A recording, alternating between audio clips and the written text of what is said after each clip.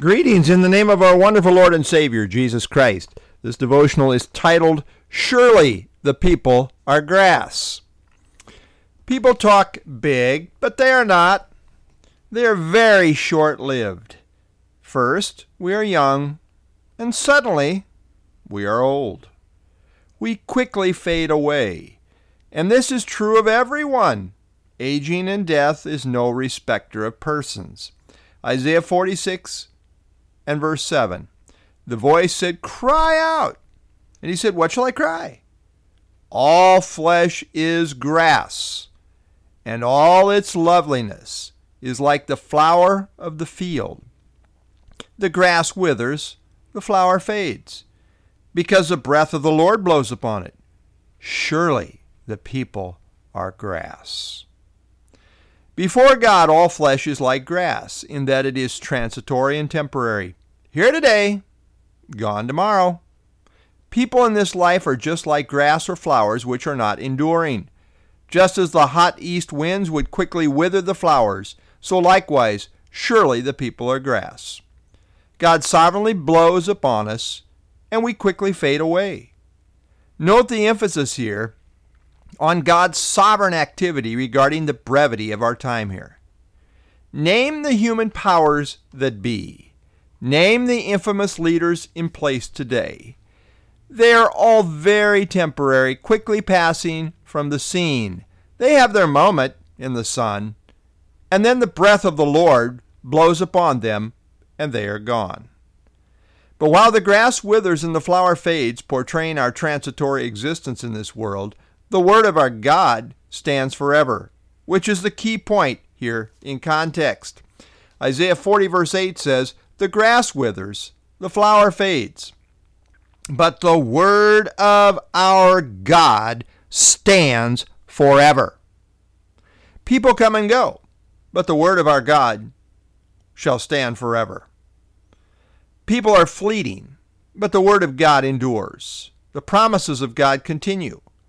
The aforementioned promise of comfort in Isaiah 40 concerning restoration through the Messiah is therefore sure. Isaiah 40 verse 1, "Comfort, yes, comfort my people, says your God." And how are we comforted? Jump down to verse 5, Isaiah 40 verse 5, "The glory of the Lord shall be revealed, and all flesh shall see it together, for the mouth of the Lord has spoken." The glory of the Lord shall be revealed to all flesh, and this truth stands forever, for the mouth of the Lord hath spoken it. Why should one put their trust in human flesh when it is so fleeting and transitory? In contrast, God's word stands forever. Comfort is not found in transitory humans and what they say, but rather in an eternal perspective tied to God and his promised Messiah. C.S. Lewis rightfully said, "All that is not eternal is eternally out of date." Isaiah 2, verse 22, "Sever yourselves from such a man, whose breath is in his nostrils, for of what account is he?" Isaiah 40, verse 8 is a glorious affirmation of the total sufficiency and eternal existence of God's word. People are frail, and what they say and do does not stand for long. In a world of humanity characterized by change and decay, where circumstances are ever changing and humanity is very frail, it is comforting to know that God's word shall stand forever. God's word is lasting. This is where we find our comfort. The world offers a moment of pleasure, but no lasting security. In fact, nothing lasting. God's word and what it promises, as found in Jesus Christ, are forever. In 303 AD, the Roman Emperor Diocletian demanded that every copy of the Scriptures in the Roman Empire be burned. He failed in that endeavor, and 25 years later, the Roman Emperor Constantine commissioned a scholar named Eusebius to prepare 50 copies of the Bible at government expense.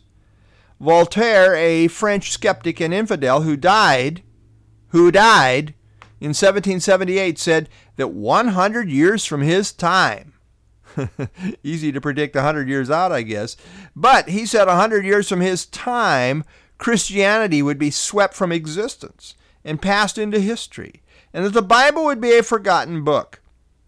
Well, Voltaire is dead, largely forgotten, but the Bible lives on. And only 50 years after his death, the Geneva Bible Society used his press and his house to produce stacks of Bibles. For thousands of years, infidels have sought to refute and destroy the Bible. And yet it continues on, undaunted and ever enduring. So someone wants to take on the Bible. I would remind them that they are like grass and about to fade off the scene. They are talking grass. They look good for a moment like a flower, but they're going to soon be gone.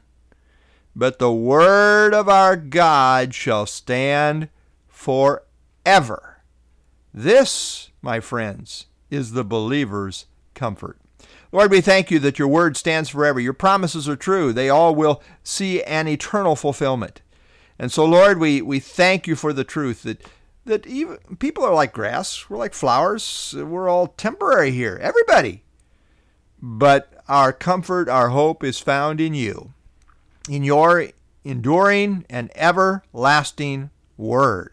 Thank you so much for it. Thank you for the truth. Thank you for your promises. Thank you for the hope that we have in Jesus Christ. It's in his name we pray. Amen.